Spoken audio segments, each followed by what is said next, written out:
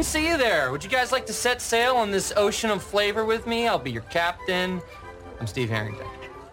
And I'm Colin.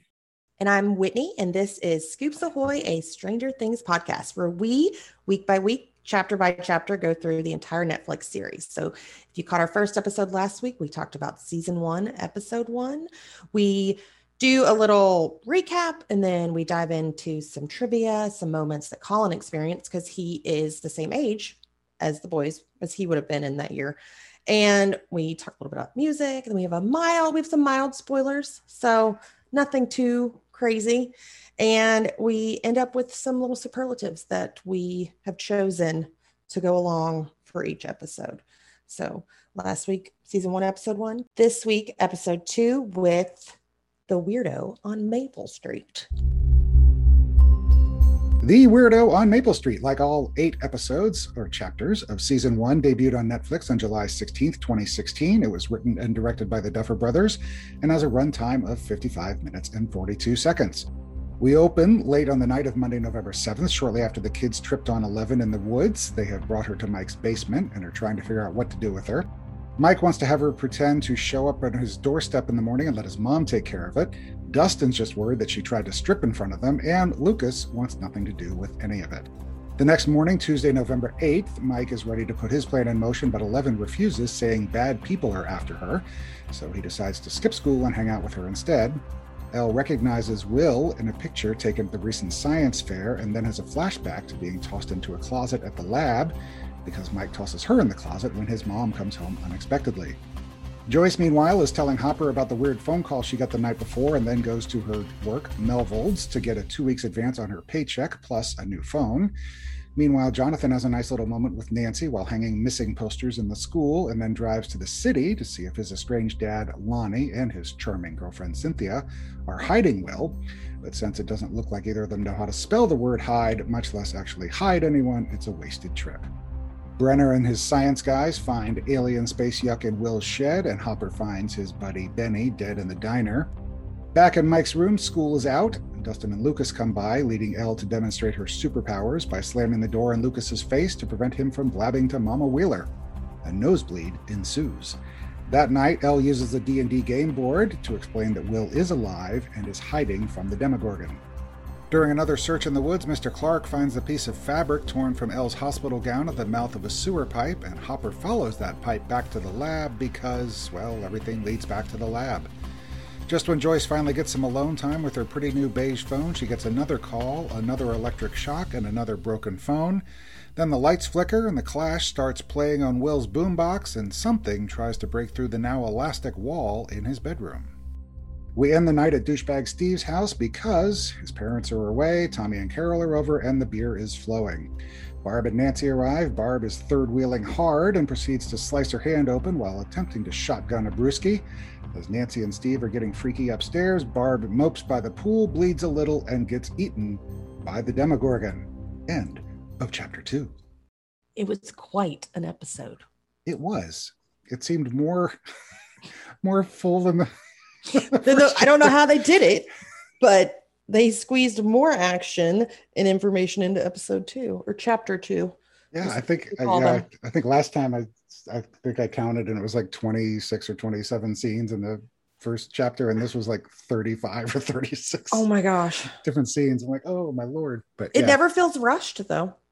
No. And they're kind of bouncing all over the place, but it's, again, like we said last week, all the storylines are things that you really want to follow. I mean, you're kind of invested in everybody's story, starting with obviously Mike and the other boys and trying to deal with Elle. And of course, Lucas is calling her a weirdo and a psycho and a, freak and everything else. And Dustin's whole bit with like when Mike was giving her clothes to change into and she's ready to like whip off her t-shirt. And so Dustin, like 3 times, he's like, she's trying to take her clothes off. They're such pre-adolescent or adolescent boys, I guess. Yeah, they have no idea what to do. Yeah, no idea what to do with a girl in their presence. And she is oblivious to all of it because she has been raised in a lab. Right, exactly. And never been around other kids. And then we have the flashback when she gets thrown in the closet by Mike, and then reminds her of the being thrown in the closet at the lab. And that was, I know last episode or last chapter, I talked a lot about like kind of the camera work and the cool editing and all that kind of stuff. And there really wasn't a lot in this one. It was just a very straightforward kind of linear storytelling thing, until for that one, the one scene when her voice is kind of echoey, and then some quick camera edits and stuff like that. But yeah, that was a freaky little scene when she gets thrown in the closet, because that's really the first time that we've seen her in the lab.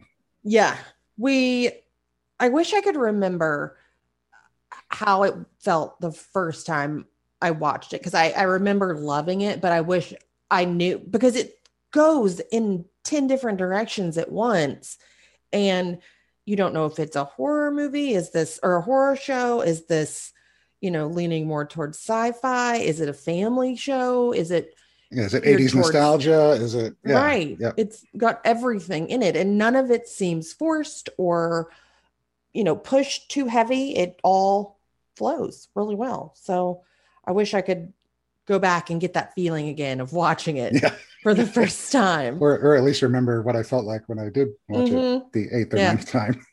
Right. I've seen it so many times now, I can't remember. So I got a question for you. When they're doing the first search in the afternoon, and Hopper kind of rolls in, and the guys are talking and make some little comment about Joyce and Hopper and whether they have a history, and whether they screwed before or something. What's your take on that? How much of a history do you think Hopper and Joyce have? They definitely used to date or something.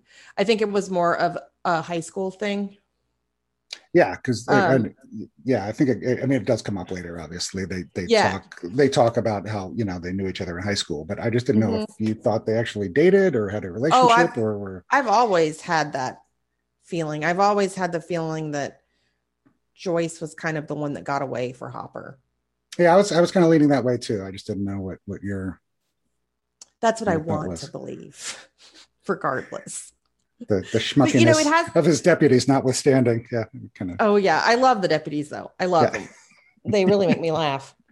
But they do throw in that one scene where he has a girl at his house. Sandra, yes. Yes, which she's not the librarian, right? No.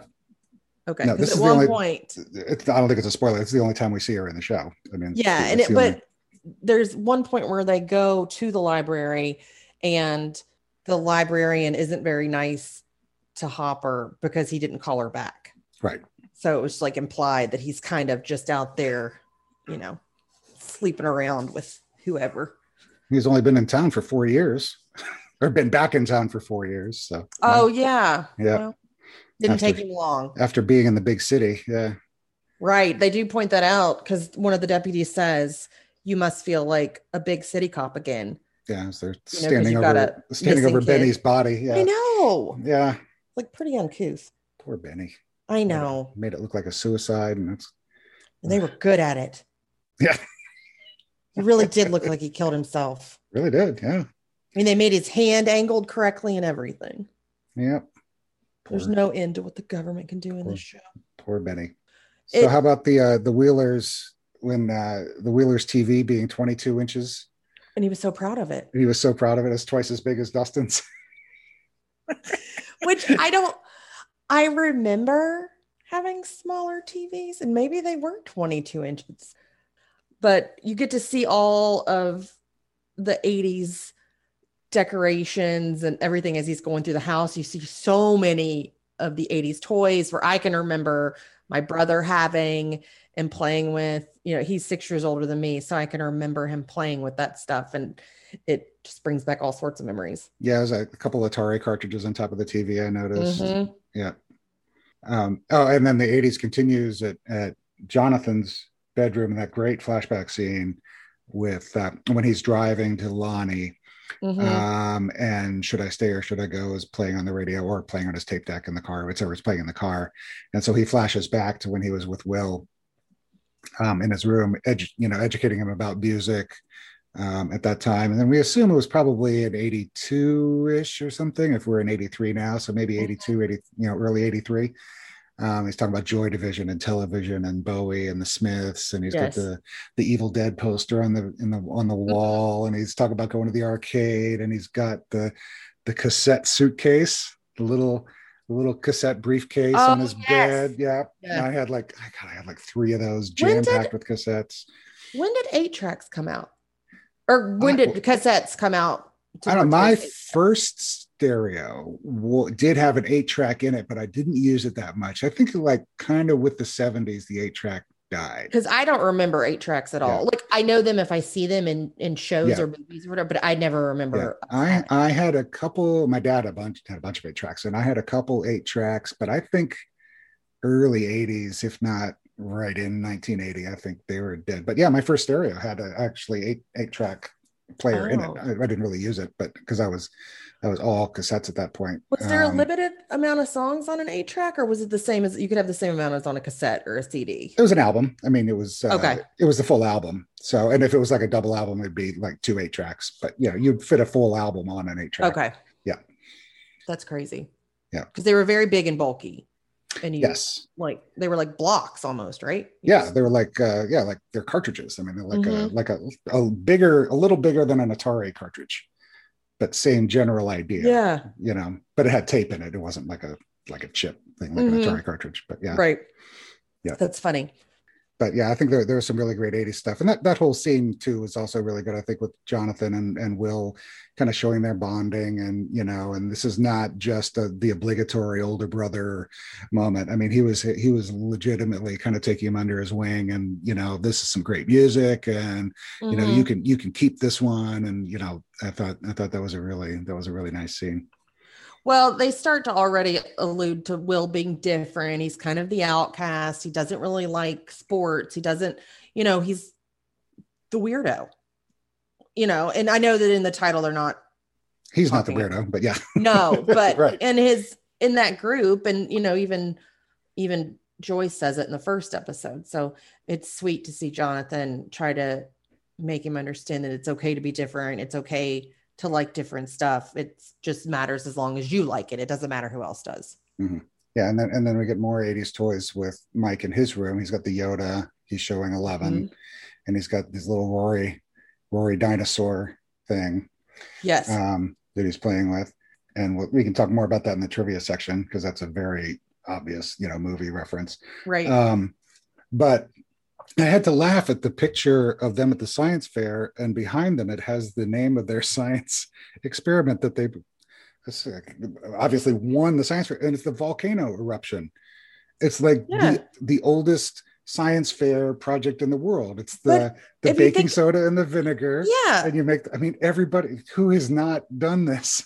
But probably in 1983, it was legendary. I've never seen this before. I'm like, oh my God. It's like the only science fair thing that anyone ever does is make the volcano. Yeah. Baking soda and vinegar. I have not ever done that, but somebody else did at every science fair I had to enter. So yeah. So what about 11 knowing Will from the picture? Well, that's what I'm talking about, where you just have no idea where it's going, because how would she know 11? The first thing your mind goes to is that Will has been kidnapped by the government somehow, and maybe they're using this Demogorgon to do their dirty work. You have no idea, but then you're wondering, why is Will so special? Why is he wanted in this lab or whatever? Yeah, and then maybe it wasn't an accident that the Demogorgon was waiting in the middle of the road for him. It was on purpose or something. And then you see them a little bit later on, they're tapping the phones and they're listening to the phone call with Joyce. You really had no idea how Elle knew him. And it just made me want to watch more immediately. Yeah. And then we get the flashback with her, and she's calling Brenner Papa and being, traipsed down the hallway by 2 orderlies and thrown in a closet and locked in there. And she's upset to the point of, yeah. It's like a little yeah. I don't know. Because it's better than Dad. I guess. Dad. Maybe he did that so that he didn't get connected to her. But Papa, it reminds me of, is it Fiddler on the Roof? Yeah. Where they sing the song Papa? Yeah. Yeah, it was kind of funny. I started to pay attention to a little bit more of the characters. I feel like we got to know some of the characters a little bit more, some of the side characters. Mm-hmm. So we see Barb, and I like to refer to her as Buzzkill Barb because Not long for this world, Barb. no, not long for this world, frumpy Barb. But why did she know that Nancy had a new bra? Well, not being female, and I can guess that they're pretty up on. I don't know what color. I never knew what kind of bras my friends had in high I don't school. know. I just took it as that they kind of, well, they obviously don't share clothes. I mean, they're not at all, the same No, size and interchangeable clothes wise, but I assume that, they just, it just made me laugh. Someone Yeah, else asked that question to me, Or- and I had no idea why. maybe they go bra shopping with each other or something. I don't Maybe, but and I did wonder as an adult now, who has a party on a random Tuesday? And it wasn't even a party. No. It was an intimate. know. No, it gathering. was just because his dad was away at his conference and the mom went too because she doesn't trust him. Yeah. So, I mean, the house is empty and douchebag Steve is such a douchebag that, of course, he's going to have Carol and Tommy. come over. Why? Once again, in the first episode, I think we talked about how I'm confused why anybody is watering their lawn November 6th in Indiana. But in this episode, you've got Barb wearing a puffer coat. Then you have everybody outside. There's steam coming up off the pool. And then they all just jump in and they go swimming. And don't What- act very cold when they get out afterwards. Yeah. What temperature is it? Well, in Atlanta, Georgia, Right. Where they're filming it. where they're filming it in But August. in Hawkins, Indiana, Yeah. it would be freezing outside. Yeah. Those are just some of the things that caught my eye. But anyways, we get to see So more. this of is the Tommy and problem Carol. when you watch things 10 or 12 times, because now you start nitpicking and you start like really digging into it and like, I Well, never noticed. What is that? I've never noticed that before. because of Lights Camera No, it's how I look at every single thing that I watch. I Right. look at it through that lens, trying to find all the stuff that's confusing. But Yeah.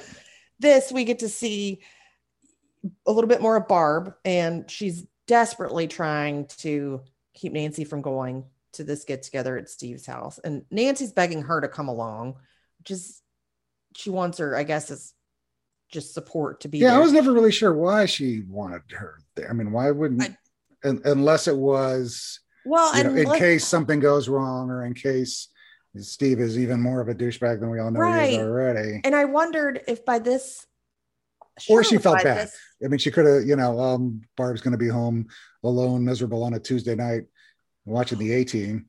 Well, Barb was very upset that Nancy was getting accepted into this more popular group, which is understandable. She's Sure. going to be left out. But I also wondered, surely this couldn't be the case, though, that they had this leftover personality from the original script. Because remember, we talked about in the original, Steve was way worse. He was just downright rapey. Right. And I didn't know if they didn't, this was originally paired with that Steve, and they just didn't bother to change this part of the story where she begs, because it's key with Barb getting eaten by the Demogorgon. Right. I mean, she has to, plot wise, she has to be there, obviously. Yeah. So I just didn't know if that was the reasoning they used, because And she also has to try to shotgun a beer, which she would never in a million years, A, do, B, know how to do, even if she just watched somebody do Right. it. I mean, Where's there's your no funnels, kids? Yeah. Why are we doing this the hard way? Right. Yeah. So I mean, those are the little things that you can kind of nitpick on, but But that whole thing. I also don't get why she didn't just leave and instead moped on the diving board. Outside in the cold, but Yeah. dipping her feet in the pool. Right. Because it's her car. Right. It's her car.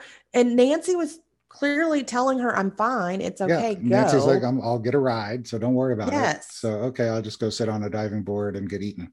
Right. And why was Jonathan just creeping in the woods at this moment? I know that he was out there trying to investigate his, missing brother, but why that does Steve's house back up kind of close to their house? Yeah. maybe? I think everybody's house backs up to everybody else's house. Okay. Um, How but long yeah, had he been there? because he ran through the woods after taking the pictures from where Will disappeared, Mhm. of nothing in particular other than sticks and leaves.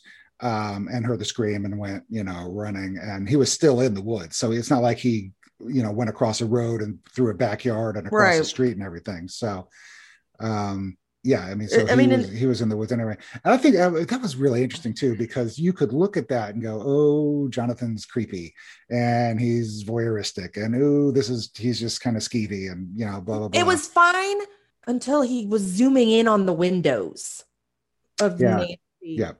I mean, it was a little creepy. Yeah.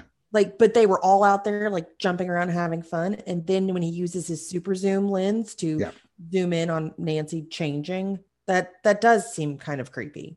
Right. No, I agree. I mean, I'm glad he did it because obviously he's the one that catches Barb's disappearance. Right. But yeah, so we get to see a little bit more of how much of huge jerks Tommy and Carol are in every episode. Which would be difficult because I can't imagine them being. No, every episode I say, why don't they get eaten by the Demogorgon? Right. Why can't Tommy and Carol get eaten? They deserve it. So far, Will gets eaten and Barb gets eaten. So little lonely Will, right? Just wanted friends and little lonely Barb. So you just have to be like a miserable loner person with no friends in the world to get eaten. Bully. The Demogorgon's a bully. That's what it's all coming down to. Picking on the loser kids. Yeah. And Steve even had more of a douchebag air to him when he like swings open his door and hello ladies. I can't help it. I love him though. Yeah.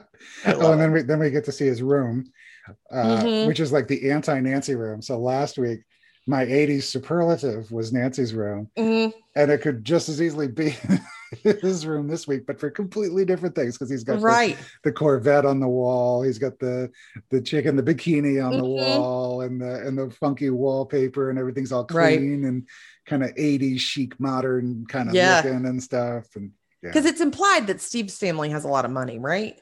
Did you always think of it that way? Yeah, he's got a nice car, obviously, and the house, I think, seems right. Just nice. I guess compared to like the buyer's house, right. But the Wheelers, I guess, are on the same level. Yeah. Anyways, not that it's important. I was just curious. But interesting little moment, though. I don't know if you catch. This is one of these things where you catch like the 8th or 9th time you watch it. So that when Nancy's standing there in her bra, and then there's the woman in the bikini on the wall behind her, it's like mirror image.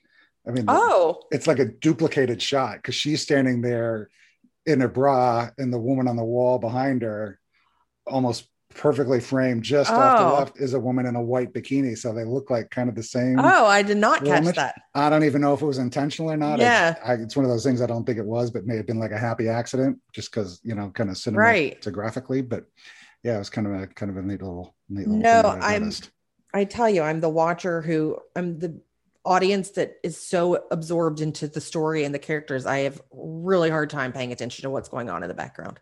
I think I'm the other way. I'm like, ooh, what's in ooh, there's a toy cartridge. Ooh, there's a poster on the wall. Ooh, there's cinematography is awesome here. This is great. Yeah. So we should talk a little bit about Joyce's adventures and lights and sounds and crazy walls and stuff. Can I just say Joyce is the most stressful character. I love her. Well, that's what I said last week when I gave her the MVP. I'm like, she is the most neurotic, and every scene gives me so much angst. She's great. She's really good at it, but it is almost like somebody give the lady a Xanax or something. Yeah. Just let her calm down. She's going to have a heart attack or a stroke because good Lord, Hopper's there sucking down Tuinal. So, I mean, and they're both, smoking, they're just drinking, smoking and her hands are shaking. Her clothes are terrible. Yeah. And she looks like she hasn't showered, which I get. I mean, that is probably very accurate as to how a mother would react if her son was missing. Sure. It is. But I just got to say, it gives me a lot of anxiety as soon as she steps on the screen. I love the bit where she plugs in the new phone and she sits in the chair and the cord doesn't reach and she hikes. She hike. She scoots that chair over. It's just so funny. I mean, just like sticks her feet out and woof. Oh yeah. It's just great. Yeah. But yeah, so she's sitting there. She gets another phone call. This time you can hear Will say "Mom" through the phone.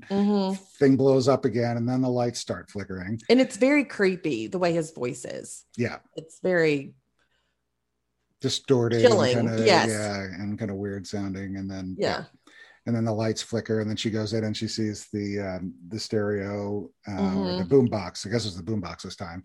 Playing that song. Playing the "Should I Stay or Should I Go?" And then the wall gets all crazy. Oh my gosh. Yeah. That made my heart drop, or my stomach drop, however you want to say it, when you're just not expecting it. I mean, you know that the Demogorgon is there, but you don't expect him to try to force his way and make his own portal. That's because I mean, the first time I saw it, thought the Demogorgon was there. I thought, maybe, weird things are going on. Who knows what it means? I have no clue. Let's just watch and see what happens. But then I think I thought that, maybe it was Will kind of communicating, because he was kind of communicating with the phone, and that maybe somehow he was flickering the lights, or maybe he was trying to come through the wall and get back, from wherever he is, or something like that. So yeah, it's just, but that was so out of nowhere in a show that already has a bunch of stuff like coming out of nowhere. It's straight horror though. Yeah. Absolutely. Part is like, holy crap. Well, it's like when they found, when Brenner and his team found the alien space yuck in the shed, kind of dripping off the shed.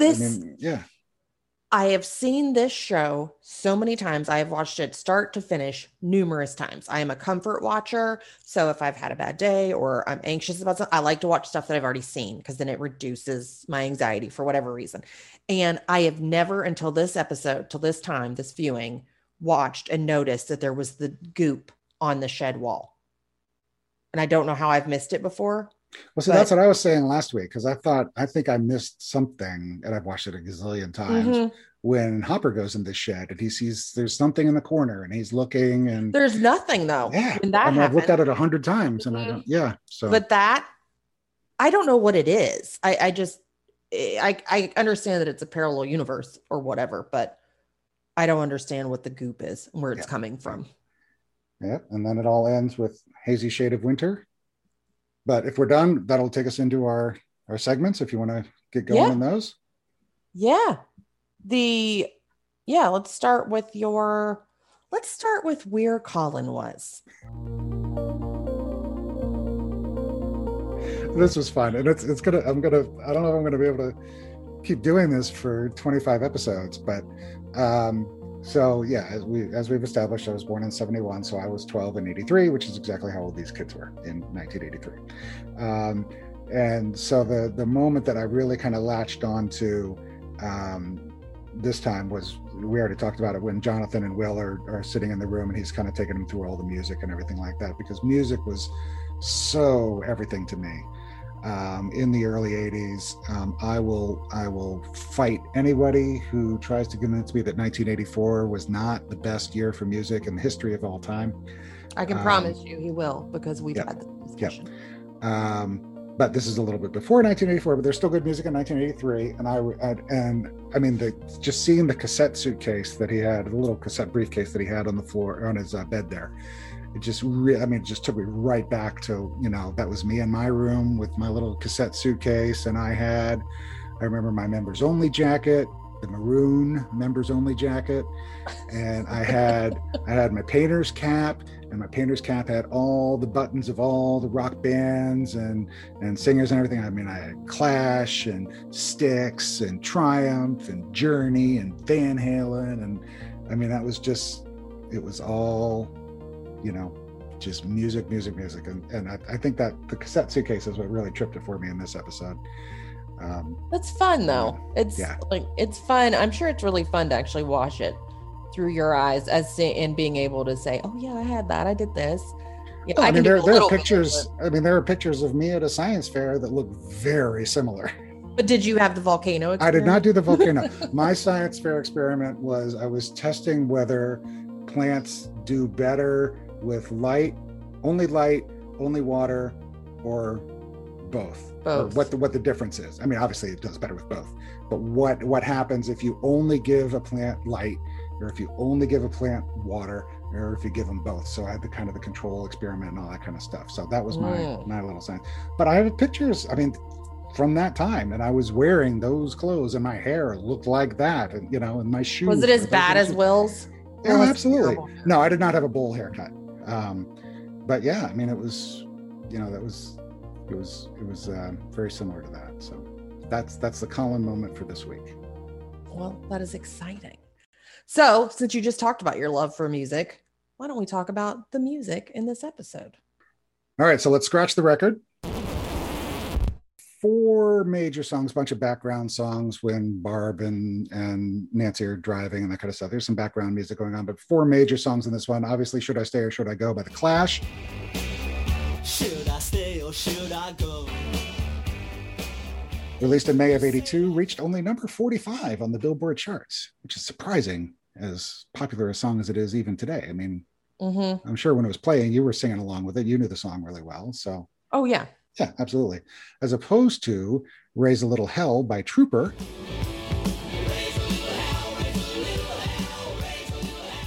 Right.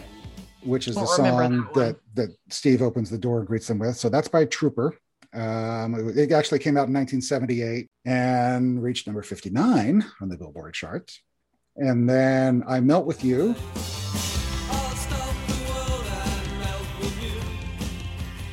By Modern English, which is the song that was playing at the pool shindig, pool party, whatever, came out in May of 1982.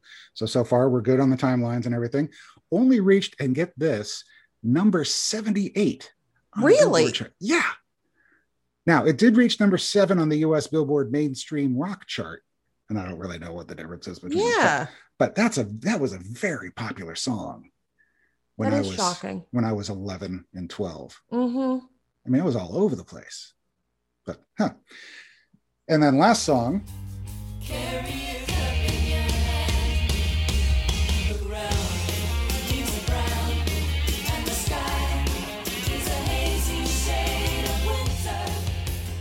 Hazy Shade of Winter by Bangles. Came out in November of 1987. So we're about 4 years too early for that song. And that song I associate with Less Than Zero. Less Than Zero, absolutely, because that's what it was recorded for. It was on that soundtrack. Reached number 2 on the Billboard charts for the Bangles.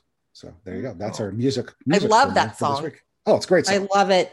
I love even the remix now that is, I guess it's not a remix, but they redid it for Umbrella Academy with Gerard Way, and I love it. I mean, they could have re-recorded Mary Had a Little Lamb for Umbrella Academy and you would have loved it. So maybe, possibly, but don't judge me. Okay, so we're going to try a new segment this week, and we're going to call it Where in the World Is? Okay, so 4, depending how you count, 3 or 4 places were mentioned in this. So I'm going to give you a little quiz, and you can tell me if these places are real. Okay, you're quizzing me. Okay. I will quiz you. If they are real places, if they are fake places, or if they are real, where they really are, if they are in Indiana or if they are somewhere else. So the first one is Pennhurst, which is referenced. I bet she escaped from Pennhurst. From where? The nut house in Curly County? So we'll do Pennhurst. We'll do Pennhurst first, and then we'll do Curly County. But so Pennhurst, real, fake, and if it's real, where is it? It's real, but it's not in Indiana. It's a real, legit, insane asylum that was in Pennsylvania somewhere. Good call. Good call. That is correct. Asylum. It was an actual mental hospital in Pennsylvania. Is it a haunted house thing now? Do they do that? Is that why? A lot of it's been demolished. I know that. But it was shut down in 1987. But yeah, so that is real. But that was it famous? Was it very famous back in the day? I don't really know. I had never heard of it. I looked it up and found out about it. But it's closed down in 1987. But that leads us to number 2, which is Curly County. Kerley County. Real, fake, and if it is real, where is it? I am going with fake on this one. Good call. Good call. Absolutely fake, yes.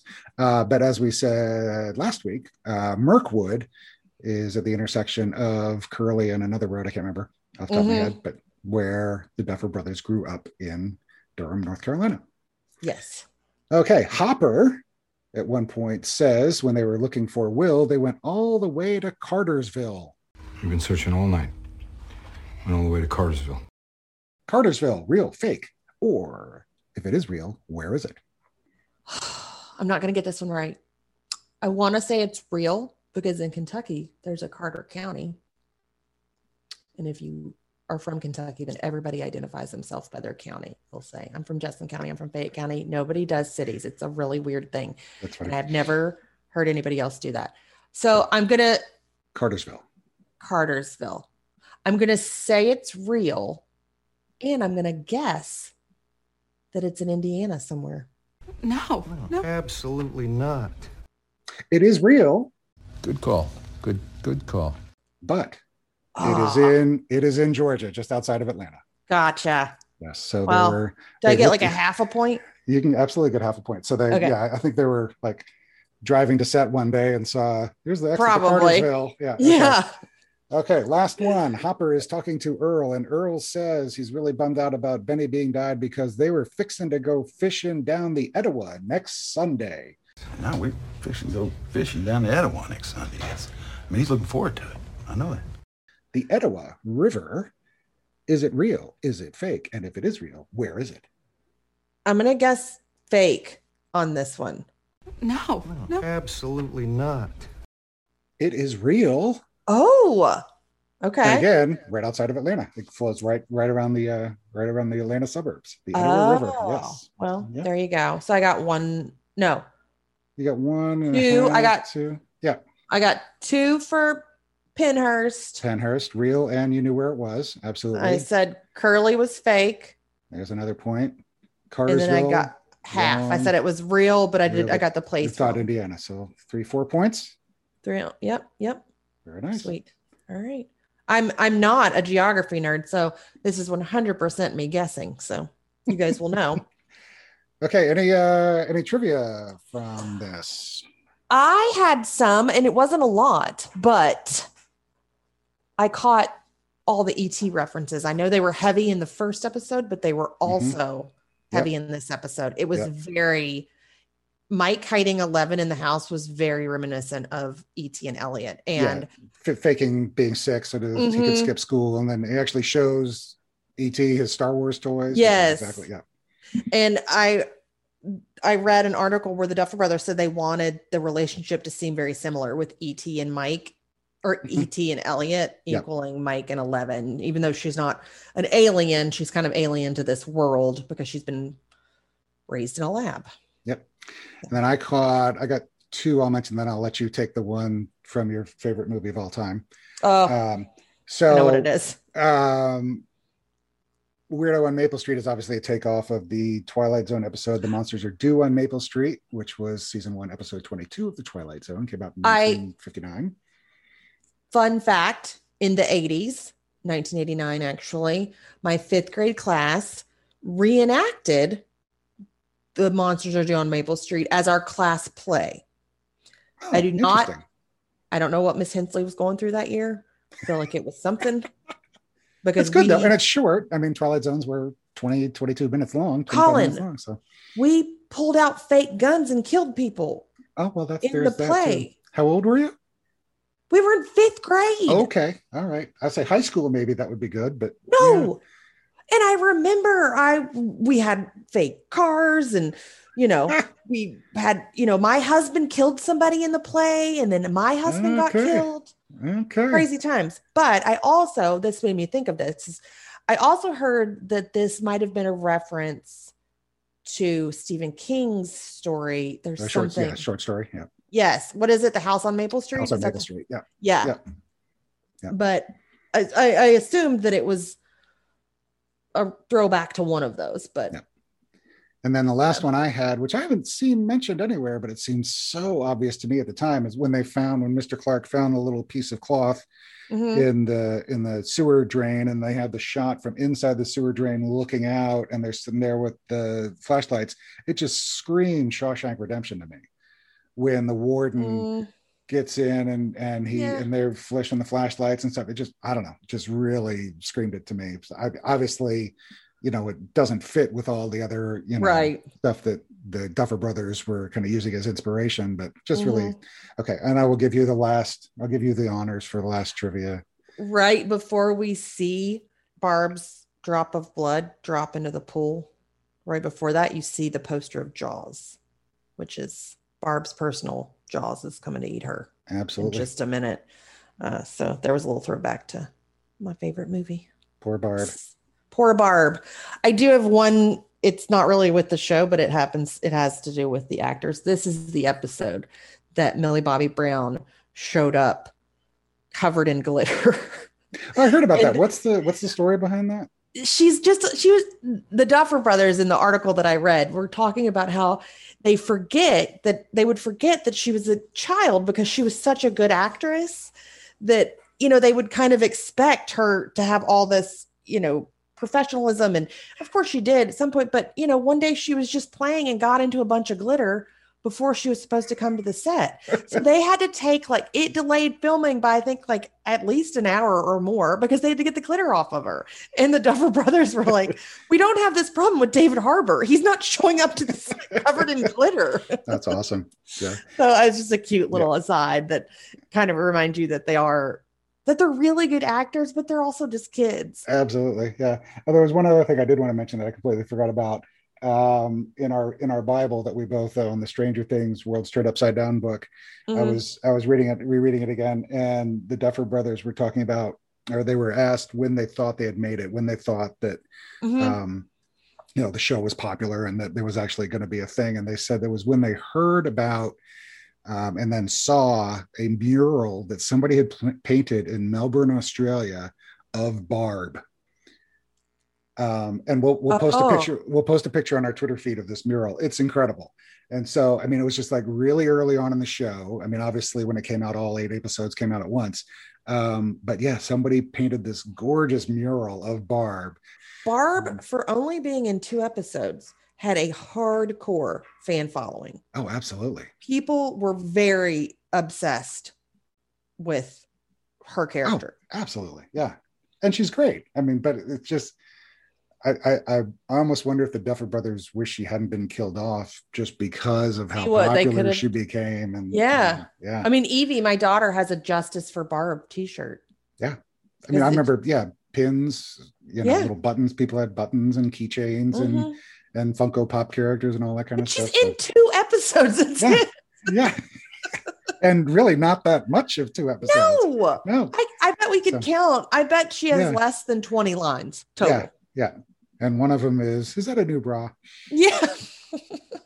Okay. Time for superlatives. Yep. Ooh. All right. Are you ready? I'm ready. What do you want to do first?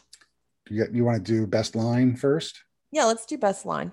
So my best line was too long to put the whole thing in, but my favorite line in this episode is when Joyce goes into Melville's and she's getting the other phone and he rings it up. And it's that'll be 2246. And she's like, Donald, I've worked for you for this many years. I've never called in sick. I've worked holidays, Thanksgiving, blah, blah, blah. and Christmas Eve and blah, yes. blah, blah. And she's like, I need an advance. And then a phone. He's like, I need a phone. And then she's like, I need an advance. And she's like, make it 2. And then he's like, oh, okay. And then she just slams a pack of cigarettes on there and goes, and a pack of Camels. Yeah. That's a good one. I like that one. So she just snuck that in there and I liked it. Yep. Mine went to Lucas at the beginning when they were talking about Elle and all the issues and how she's a freak and a psycho and whatever. We'll forget those terms ever came up. And he's like, she said no and yes, your 3-year-old sister says more. Yeah. So that was I almost honorable mention almost went to Lucas with when they're walking up the stairs and he says, wouldn't want her at my house because she's staying the night at Mike's.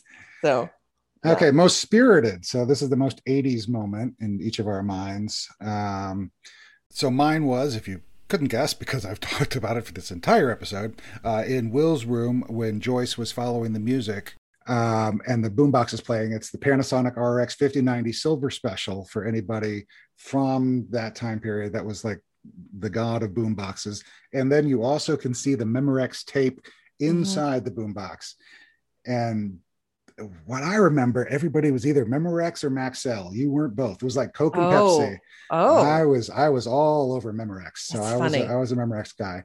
But yeah, so I love Will's Panasonic RX 5090 Silver Special Boombox. It was, oh yeah. That's so funny. I was digging around and I found an ad for it, like a magazine ad, and we'll post that. We'll post that on our Twitter feed too, because it's really fun to see. Did you see what the price was? No, it just said I'm curious. Available, but you can get them now for like $120 on eBay or something like that. So oh gosh, yeah. My most spirited actually went to Mike's toys, because you got to see all of the stuff that he's playing with. You see the Yoda toy, you see the Dungeons and Dragons, and they're the board, she flips it over, and I just loved all of that, because I promised you that my brother had some of those, and I was an annoying little sister playing with them. Absolutely. Yeah, the Atari cartridges and all that kind of stuff. So okay, most strangest thing. So the most head trippy, what the heck is going on in this episode moment. What was yours? I don't know how it could be anything other than the Demogorgon trying to come through that wall like it was plastic, like it was rubber. And I guess being in another dimension makes drywall, real flexible, because that was not expecting it at all. And I remember being like, holy shit, what is happening? Yeah. That was a moment, as they say. Yeah. So mine came down to 2. I like that one too, but I was figuring you might go that way, so I was trying to come up with something different. Really? So I came up with the closet, the whole L in the lab and getting thrown in the closet by the orderlies. It was kind of freaky. But I kind of gave it to, and it wasn't really a what the heck kind of moment. But when she had her first nosebleed, I thought, okay, there's just something really weird. I mean, yes, she's closing the door, because we saw her stop the fan in the first chapter.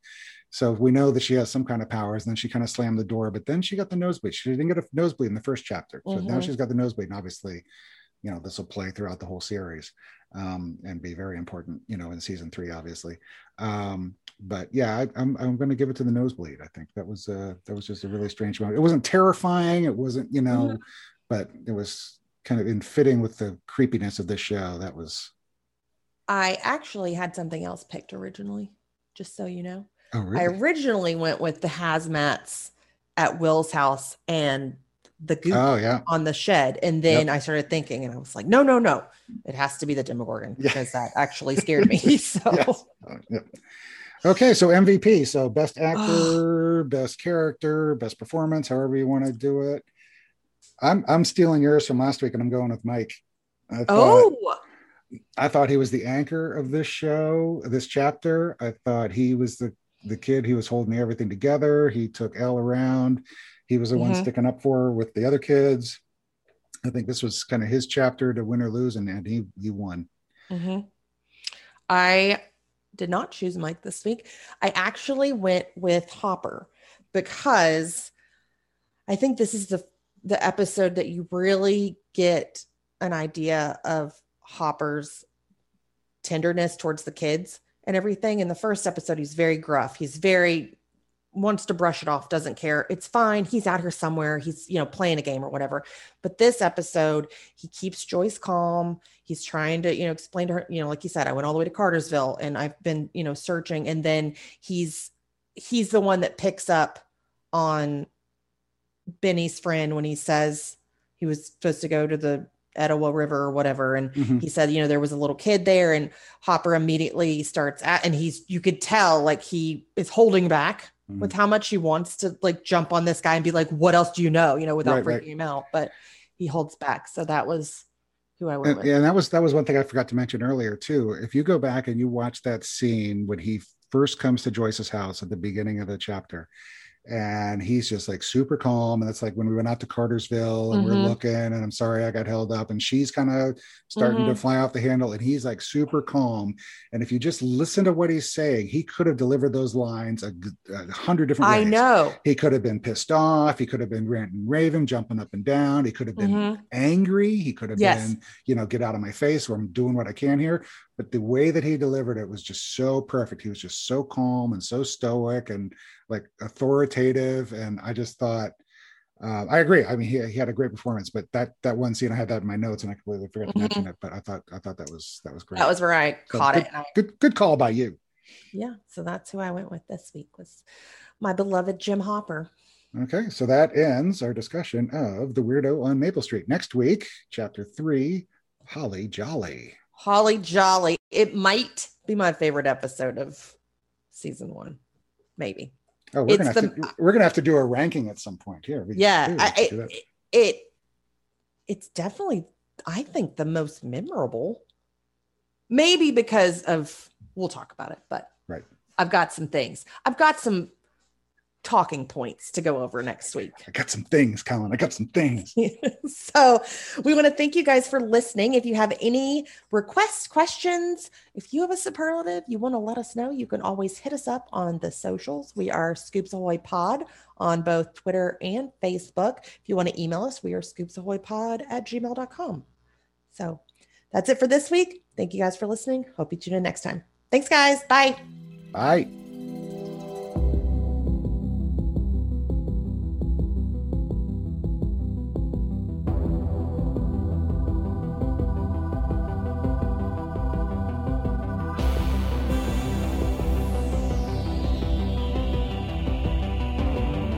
Stranger Things audio clips and official score are the property of Netflix. Incidental music by Blue Mount Score from Pixabay.